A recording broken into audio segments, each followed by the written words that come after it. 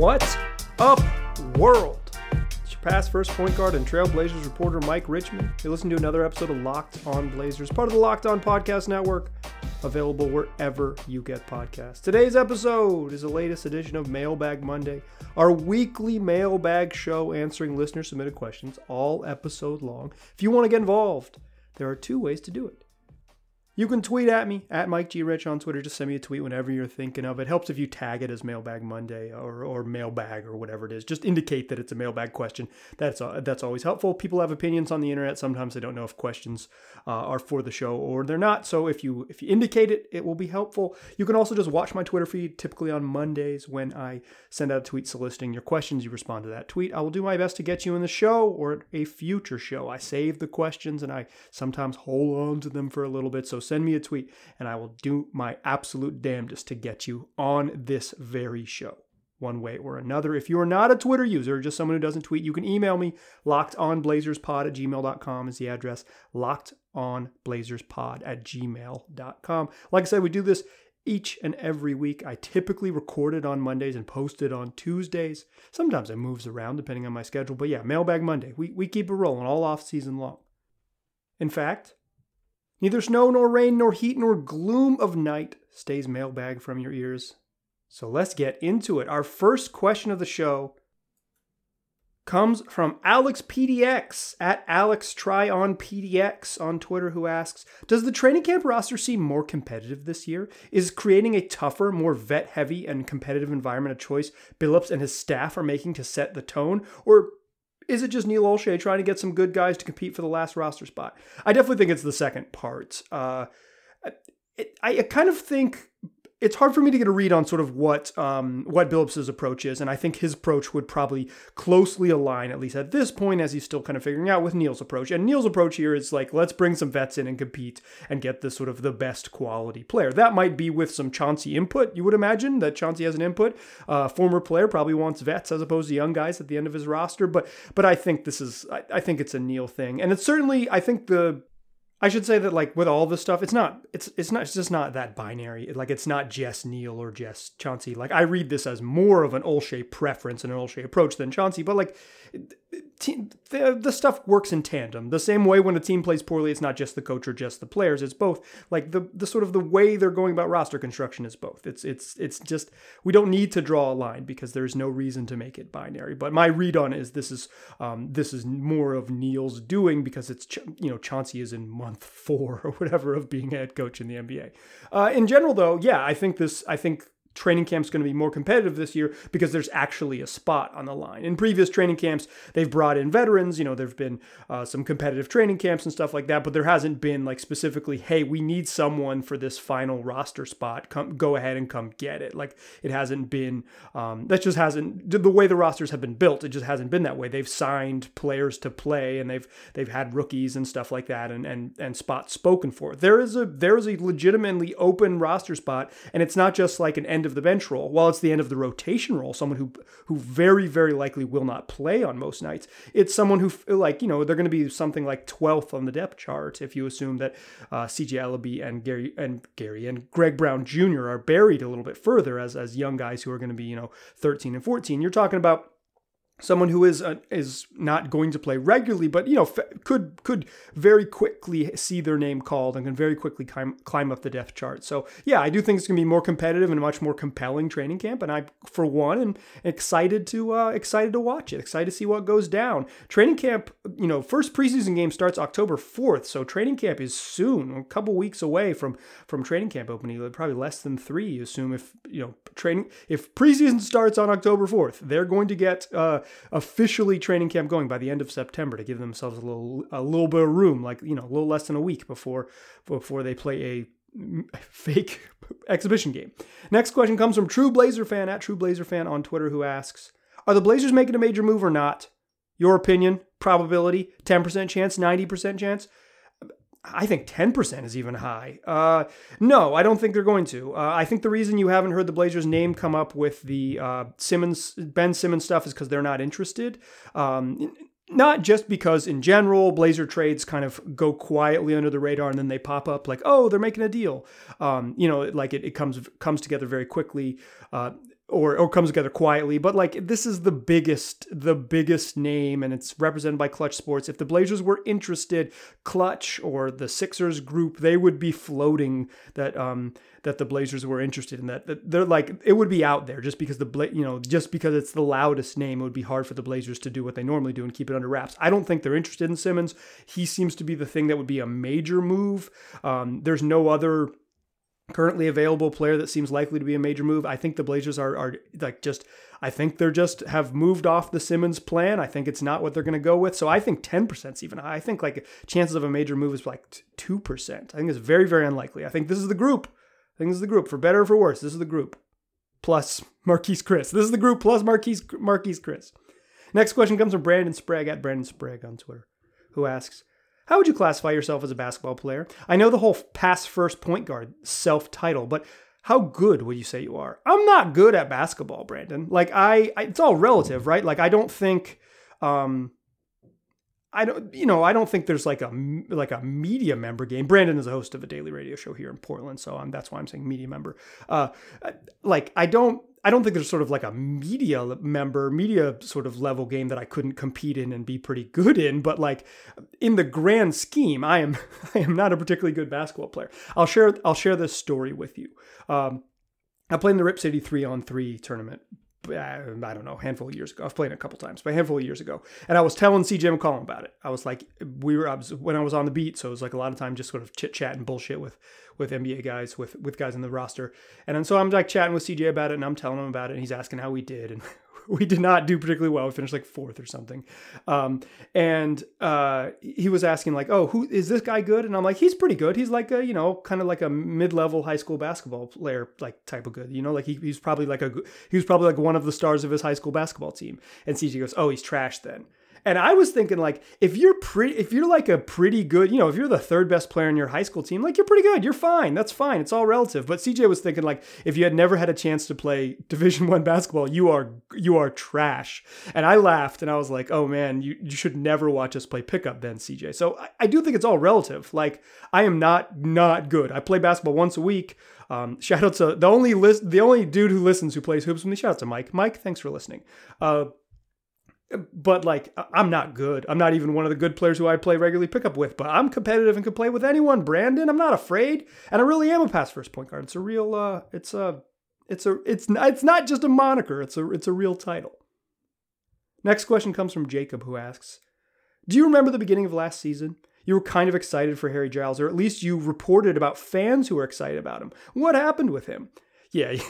Listen, Google where Harry Giles went to college. You think I was excited about him? No, like a big who can pass. That's like a skill set that I always find intriguing. I thought Giles, for what he was, like a emergency big man or like a depth big man on the roster, was really intriguing because of his skills. Not much of a defender and not much of a shooter. In fact, all of his made 3-pointers came in garbage time last year. But he never got a chance in Stotts' system. I wish that he had gotten, a 4-game cameo to figure out if he was actually good. When he did get a handful of chances, like very, very small spot minutes, he didn't look great playing against higher level competition. I never thought like, ooh, there were like little moments in garbage time where you're like, wow, Harry Giles is so skilled. But the very, very little bit that he played with in the real competitive games, he always kind of looked a little bit out of sorts with his decision making and his sort of defensive rotations and strength on the glass and stuff like that. And again, like his lack of range makes sort of what he is as like a gifted passer kind of changes it. And the Blazers just didn't play through their bigs enough to like really utilize what Giles could do well. I think there's in some ways a failing of the coaching staff for not figuring out, hey, this is an intriguing skill set. We have such limited options at center.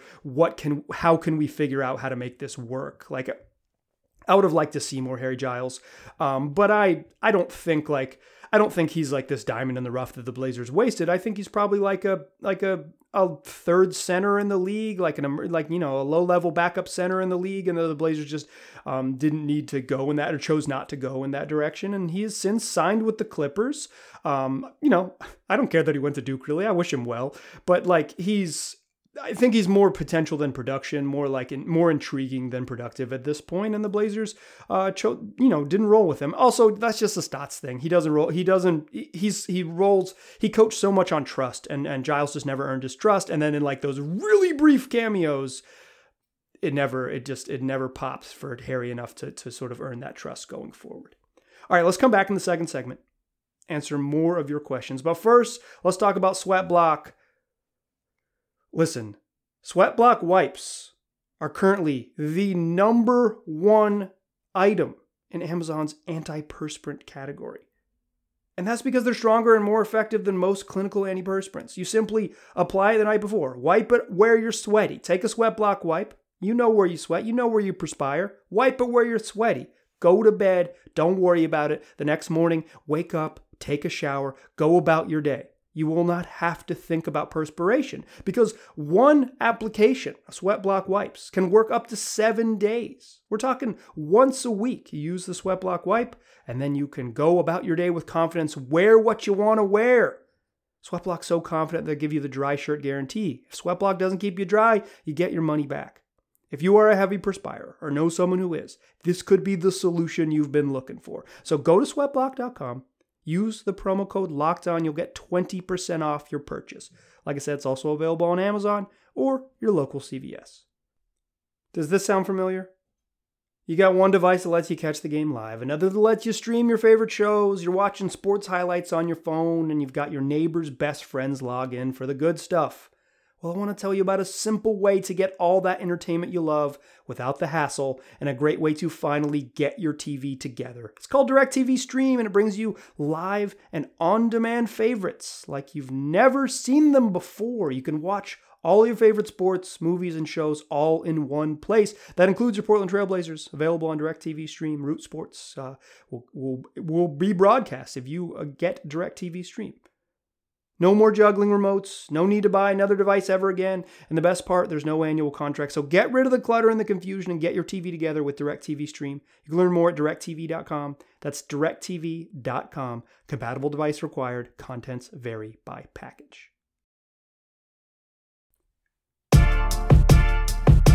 All right, let's keep it rolling on this glorious Mailbag Monday. Our next question comes from Josh Dollar, at Josh Dollar on Twitter, who asks, how should fans, such as myself, feel about a team full of likable quality humans who I want to see succeed, but the organization is run by, in my opinion, absolutely horrible and at times evil people who we shouldn't want to see succeed? Josh, I think this is a case of never meet your heroes. I really do. I think, people pry in more to the private lives of billionaires who try to keep their lives private, such as Jody Allen and Neil Olshey, the Blazer president of basketball operations, has not helped himself in terms of being likable at all this summer. He's pretty much stepped on his shorts every single chance he possibly gets. He's had a tough run of it, but I feel like proximity to your the millionaire basketball players on the team might make you feel like they're not as awesome and completely likable. In general, most billionaires seem bad. Like that might sound like a political stance to some people, but I just think it's in general. Like most billionaires are bad. There aren't. If there is a good one, I'd love for you to tell me about them. Certainly not any of those dudes flying into space. So, money corrupts maybe is the lesson here, but I here's what I think. I think you should like what you like, and if the bad outweighs the good, then reconsider it. But if the good outweighs the bad, then just try to enjoy what you can. Hold tightly to your joy. Next question comes from Logan Gillis, at Logan Gillis on Twitter, who says, it seems people have moved past the Chauncey Billups rape allegation, as I assume was Neil Olshey's goal, push through it and come out on the other side. Do you think the franchise will continue to face fan backlash once the season begins, or is that just a blip on the radar that's in the past now? Yeah, I think in general, like this is more comments on sort of like the American condition or whatever, like our sort of the modern times than it is like the Portland Trail Blazers. This outrage and just like rage in general, like it happens in little small pockets. People get upset, they get focused, then another thing gets them upset, they get focused on that, and you move from, one little pocket to the next. Like that seems to be just sort of how the world works. I don't like in any sort of whatever modern context, like outside of certainly completely devoid of any Trailblazers involved. So no, I don't think it'll come up again. I said even at the time of the Blazers kind of really bungling the press conference to introduce Chauncey Billups, that all they had to do was do an okay job there, and they would never have to answer questions about it ever again. But they made sure themselves that it would still be a topic of conversation by doing such a terrible job with that press conference. Whoo boy. I don't think it'll come up. I really don't. I think there's been some reporting both by Oregon Public Broadcasting and the Oregonian that suggests that there are people who were involved in the Chauncey Billups investigation who wholeheartedly trust his side of the story and are willing to publicly say that they trust that he is not guilty and what the story he told was absolutely true. And if the Blazers had just conducted a real investigation, they would have been able to say, we talked to people involved in the investigation and they trust Chauncey, outside verifying it. But the Blazers did a shit job of the investigation and left it up to independent media to kind of do the work for them. Good work by Oregon Public Broadcasting and the Oregonian to do the work the Blazers were either unwilling or unable to do themselves. But I don't think the Chauncey Billups' the allegation in his past is going to come up really ever again. I think, but both based on just sort of how humans are, how Americans are, and how and the sort of subsequent reporting after that, I think we have moved on, and now the complaints are going to be how many minutes he plays Damian Lillard and CJ McCollum. Matt Brawley at mbrawley1 on Twitter asks, percentage chance that Ben Simmons is a Blazer at some point during this season?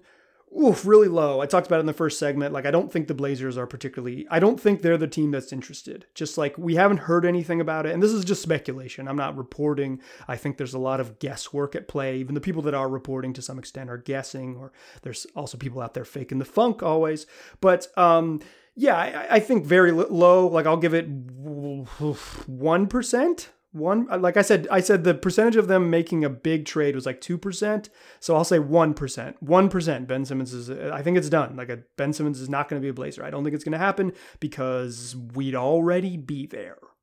Next question comes from Olan Fulfer. That is Fulfero3 on Twitter, who asks, there is a mystery small market team that is said to have made an offer for Simmons in a report on Bleacher Report. What are the chances that that team was the Blazers? So I read this story. Olan sent me this story. It's actually, it's not a Bleacher Report. It is aggregation of a podcast segment that Brian Windhorst did for ESPN. Brian Windhorst is an ESPN reporter. So this is aggregation at its best. I heard about it from a Twitter user who read it on Bleacher Report, who was writing a couple paragraphs based on what they heard on a podcast, and it was Brian Windhorst reporting from anonymous sources. Whoo boy, we're pretty far down the chain. I don't think it's the Blazers. To reiterate what I've said a couple times here, I will say this: Keith Pompey, the writer for the Philadelphia Inquirer, who first broke the news or first reported the news that Simmons is not going to report to training camp with the Sixers, and the host of Locked On Sixers on this podcast, Keith Pompey, says that the Minnesota Timberwolves seem to be the team that he would say is in the lead, is most aggressive and in the lead, most likely to land Simmons. So I'll roll with Keith's reporting. If there's a small market team, a mystery small market team, I'm going to say that it's the T-Wolves. And I read the story that Olan sent me in Bleacher Report. It didn't mention any teams or much reporting, or that reporting from Keith Pompey, who said it on Locked On NBA. So make sure you're listening to Locked On NBA, because you'll get little tidbits like that. Locked On NBA is the large umbrella podcast on this network, available wherever you get podcasts. Next question comes from Jesse, who asks, if Ben Simmons holds out and nobody else seems interested, is there a way in which the Blazers could retain Dame and CJ, but also put together a trade package for Simmons, maybe center it around Norm or Nurk? I don't think so. I don't think it gets that desperate. I don't. First of all, the Sixers, it would need a 3-team trade. Sixers have no use for Jusuf Nurkic. A deal for 5 years, $90 million of Norman Powell in exchange for Ben Simmons is just bad news bears if you're the Sixers. That is not what you want. The Blazers had to pay him. No other team had to pay Norm that kind of money. No, I don't think you're there.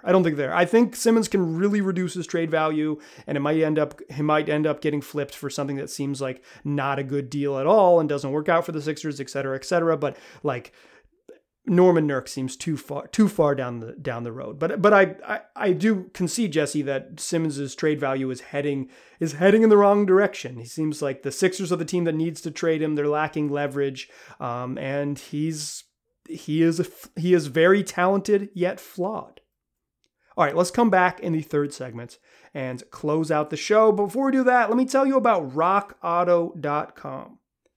Look, there are just so many makes and models of cars out there. It's impossible, I say, for your local chain auto parts store to stock all the parts you need. So why endure the pointless and seemingly intimidating question of, is your Odyssey an LX or an EX? You don't go through that song and dance. You drive an Odyssey, first of all, just peek on the back. You'll know if it's LX or EX. But listen, moreover, the chain auto parts stores they just cannot carry all the parts you need. They can't do it. But you know who can? Is Rock Auto, the online business that's been serving do-it-yourselfers for over 20 years. You can save time and money when you use rockauto.com. Why choose to spend 30%, 50%, or even 100% more for the same parts from those chain stores and car dealerships? They can't carry all the parts you need, and if they do have it, they're going to charge you more. Don't go through the song and dance. Instead, go explore rockauto.com's easy-to-use website and find the solution to your auto part needs. That's rockauto.com. Head there right now, see all the parts available for your car or truck, and while you're there, write Locked On in their How Did You Hear About Us box. That way, they know we sent you. Amazing selection, reliably low prices, all the parts your car will ever need, rockauto.com.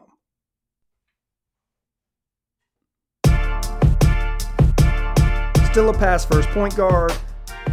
Still Mike Richmond. We're still listening to Locked On Blazers, and we're still rolling through Mailbag Monday. The next question comes from Vegan Mindset Coach at Mindset Vegan on Twitter, who asks, what country outside the United States has the most Blazers supporters? I know Houston has China, San Antonio has a lot of fans, and the Lakers are quite popular in the Philippines. The Lakers are a massive global brand. They're pretty popular everywhere, but the Philippines has real deal a ton of NBA fans. NBA is huge in the Philippines. Not just the Lakers, but certainly the Lakers. Again, massive global brand. They're everywhere. According to this podcast, this is like inexact science, but the most non-American listeners come from Australia. Shout out to, I know at least one, shout out to Harvey. Appreciate you listening, Harvey. But yeah, like the majority of listeners come from the United States, then Australia, then Canada. But you know, Canada has its own pretty successful basketball team. I can understand why they've been listening to my man Sean Woodley over at Locked On Raptors. We also have listeners from various parts of Europe. We got listeners in the United Kingdom as well as France. We're then spread out all over a listen here and there from various countries around the globe, but most of the international listeners are Australians. Basketball is big with Australians. It's the NBA is huge there. In fact, Josh Lloyd, host of Locked On NBA and the wildly popular Locked On Fantasy Basketball podcast, based in Australia, and has never been to an NBA game. He just loves it, learned to love it, and became a straight up expert from many thousands of miles away. So shout out to appreciate all you listening wherever you are. If you're listening to this and you feel like there's a little a little pocket of Blazer fandom in your country or your spot on the map, send me an email, lockedonblazerspod@gmail.com, and I'll shout out your supporter group wherever you might be located. Next question comes from VCA at VCA on Twitter, who asks, if you were to build this season's bench with Blazers bench players, no starters allowed, from the last 5 seasons to the present, who fills out the roster? So I kind of wonder what the parameters of this exactly are, VCA, but I love a good silly hypothetical. In fact, we're closing the show with a couple silly hypotheticals here. But I set my parameters as came off the bench majority of their games, and you got them at their peak. And I'll explain that in a second. So I'm going to go with Larry Nance Jr. I'll just keep Larry Nance Jr. I think the versatility, the playmaking, the defense, you can go back in time, and like Larry Nance Jr. is just taller and more intriguing than the other sort of defensive, versatile options like, say, Evan Turner. Little better shooter, not as good a ball handler, and probably not as good of a straight up playmaker, but just probably a overall better basketball player at this stage. So I'll go Larry Nance Jr. Then I'll go Gary Trent Jr. The shooting, the on-ball defense, like not a great defender, but really interested if you got him on the right day of like being a pest on defense. I think, not by no means an elite defender and kind of a one-trick pony on offense, but if that one trick is making threes, that's a useful trick. It's a useful trick. And I think Gary Trent Jr. is pretty good. Like he's just like a really solid contributor. He could easily, pretty much any team in the NBA, he's going to be in your top 7. Then I'm going to say Pat Connaughton. Pat was a regular contributor on the team that won a championship this year. Certainly he wasn't like the most crucial part of the Bucks rotation. And like there were plenty of games when things got tight where Pat played very limited minutes, but like he's athletic, he can shoot. He doesn't do a lot, but he's not going to screw up. Like he understands that he doesn't do a lot. So he's not going to try things. You're like, oh, Pat, why? He's going to take open threes when he gets them. He's going to play hard. He's an okay rebounder for a guy his size. Really good offensive rebounder, not a great defensive rebounder. Really good offensive rebounder for a guy his size. Really solid role player. You'd love to have him. Then I'll go Seth Curry. And yeah, that's 2 Duke guys, but boy howdy, shooting and skill is really valuable. Seth Curry is on other rosters he would have started, but he happened to play on this Dame and CJ roster. Another smaller guard was never going to fit next to Dame and CJ. Don't tell Neil, but like if you see how many 6'3" dudes are on the roster now, but really, really can shoot it, has a little more off the bounce game than he probably gets credit for. And while he's not a particularly good defender, he has good enough hands to be a competent defender, comes away with enough sort of smart steals and stuff like that. Seth Curry can really play. Happy to have him. And then number 5, I went the 5-person bench rotation. I went with Zach Collins because I think at his peak, 2018-19 Zach Collins was really, really useful. Could rebound, could defend, could shoot a little bit. Is in a small minutes stint, like his foul tendency to be a foul guy, a heavy fouler, didn't matter as much. But if you say like it's Collins now and he's injured and it doesn't count, or it's like that's too risky, I'll go Enes Kanter because I need size. I much prefer Zach because of the defense. I think like you got to think about building a roster as micro skills. Like, you have your best player, Damian Lillard, and now like what small collection of skills would fill out the best roster around him? It's not 2K. You don't just want overall talent. You want the right parts. And I think the defense of Collins and Nance, the shooting of Trent Jr., Connaughton, and Curry, like that. So those are really nice complementary parts. Still don't have a great wing defender off the bench, but guess what? Neil's never had one of those, so it's not my fault. Next question comes from Will, who asks, so I'm all in on doing whatever we have to do to give Damian Lillard the title shot he's asking for. Unfortunately, I feel like this squad is going to need too much to go its way to contend for a title. But I think I've figured out a solution that gets this roster there. Time travel. So butterfly effect be damned. How far back in time would you need to take this roster for it to be considered a legit title contender? Current Blazers roster replaces the Blazers roster of the season you pick in case you need some time travel rules clarification. Thank you, Will. For some reason, time travel comes up on mailbags more than you would think. So I always appreciate time travel rules because, there's many different versions of how time travel exactly works.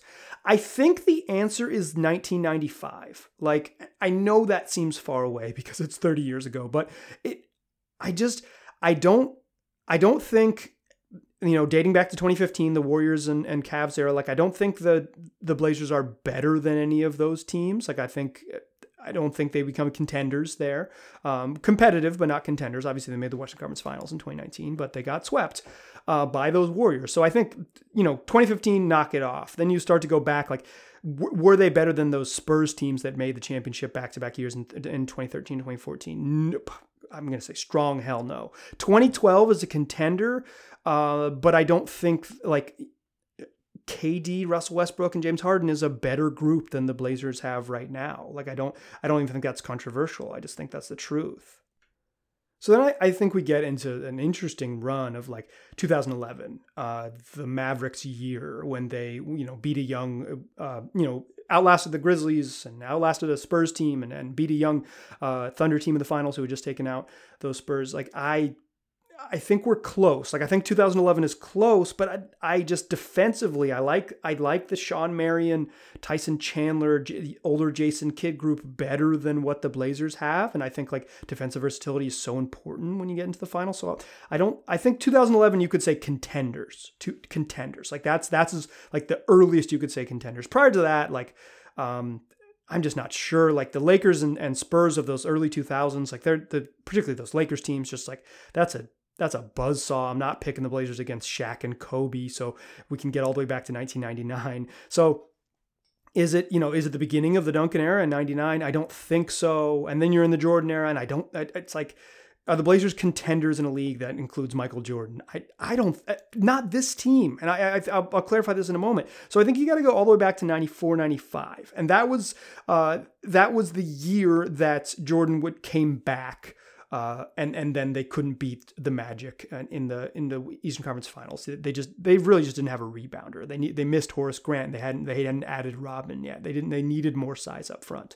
But also the Blazers on the other side of the bracket, so they would be facing Shaq and Penny in the finals. But the other side of the bracket, those were good teams, but no Jordan really changes the calculation. Like the Suns of the middle 90s and the Sonics of that era, as well as the Rockets and the Jazz, like those are four really good teams. But I kind of think the Blazers are like contenders in that realm. And also in 1995, if you replace the current Blazers with the Blazers of 95, then the Rockets don't end up with Clyde Drexler. So that's really going to help.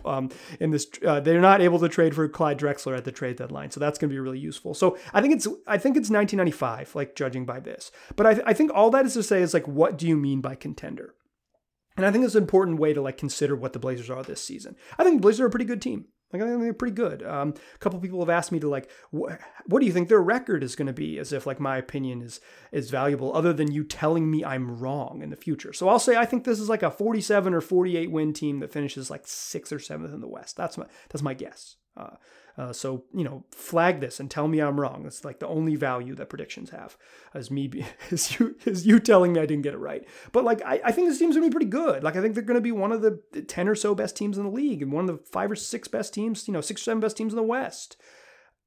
I think they're going to be competitive in the playoffs. Like I think they've answered some of their defensive versatility and assuming like questions about their defensive versatility and assuming pretty good health. Like I think they can play small in ways they haven't been able to play small before. They can put, they can downsize and not have a traditional center on the court and still be good and still have some defensive chops with smaller groups, which is very often the way that teams advance is really shrinking, really downsizing, unless you're playing the Jazz or the Nuggets, which the Blazers may have to do, and then they'll be thankful for size. But I think there is a line between pretty good, competitive against the contenders and contenders. Like this season, how many teams are true contenders? Is it 5? I think 5 might be generous. It's certainly not 8. The West does seem wide open. It seems more wide open than in the past. But do you really think that a team that got lost to the Nuggets in the first round of the playoffs, added Cody Zeller, Tony Snell, and Larry Nance Jr. to the back half of the rotation, do you think they took a step forward from being a team that disappointingly got dispatched from the playoffs to a team that should be considered in the inner circle of championship contenders? I don't. I think the Blazers got better. And I think the line, and I think this is why I had to go so far back in time, the line between pretty good, like decent and competitive and solid team to true inner circle contender is thin, but very stark. And I'm not sure the Blazers, like, they're just not approaching that for me. I don't think it's like a sin to be pretty decent. I think this year might feel a little bit worse if they're pretty decent, but I don't think it's terrible to say this team is going to be good and fun, but can't win a championship. Obviously, the opinion of Damian Lillard will color my personal opinion, but I don't think this team is close to a title. I don't think if you look back at the teams that were close to a title contention over the last 20 years that you could even like talk yourself into this particular roster being right up there with them. You could convince me that this team's going to be fun and entertaining and I'll want to watch them, 80 nights this year. I'll watch them all 82 just because I love the podcast, but you don't get what I'm saying. It's a fine line. Enjoy it because 29 teams don't win the title. It's okay to be one of the 29. Sometimes it doesn't feel that way. That's going to do it for this podcast. or this episode rather. This podcast still kicking. We're going to have episodes later this week.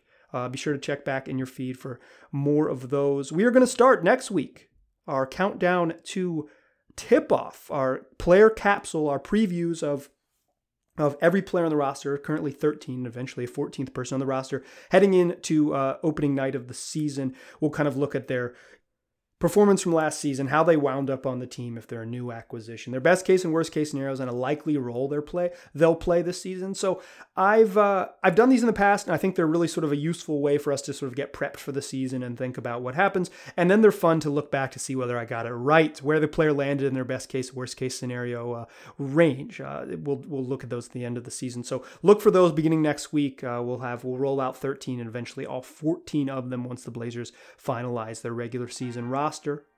Do me a favor, tell your friends about this podcast. Oh, before I do that, if you want to get involved in a future Mailbag Monday, at Mike G. Rich on Twitter or lockedonblazerspod@gmail.com. And now, do me a favor, tell your friends about this podcast. Available wherever they already get podcasts. Just search Locked On Blazers. I'll be there waiting for you. Appreciate listening. Talk to you soon.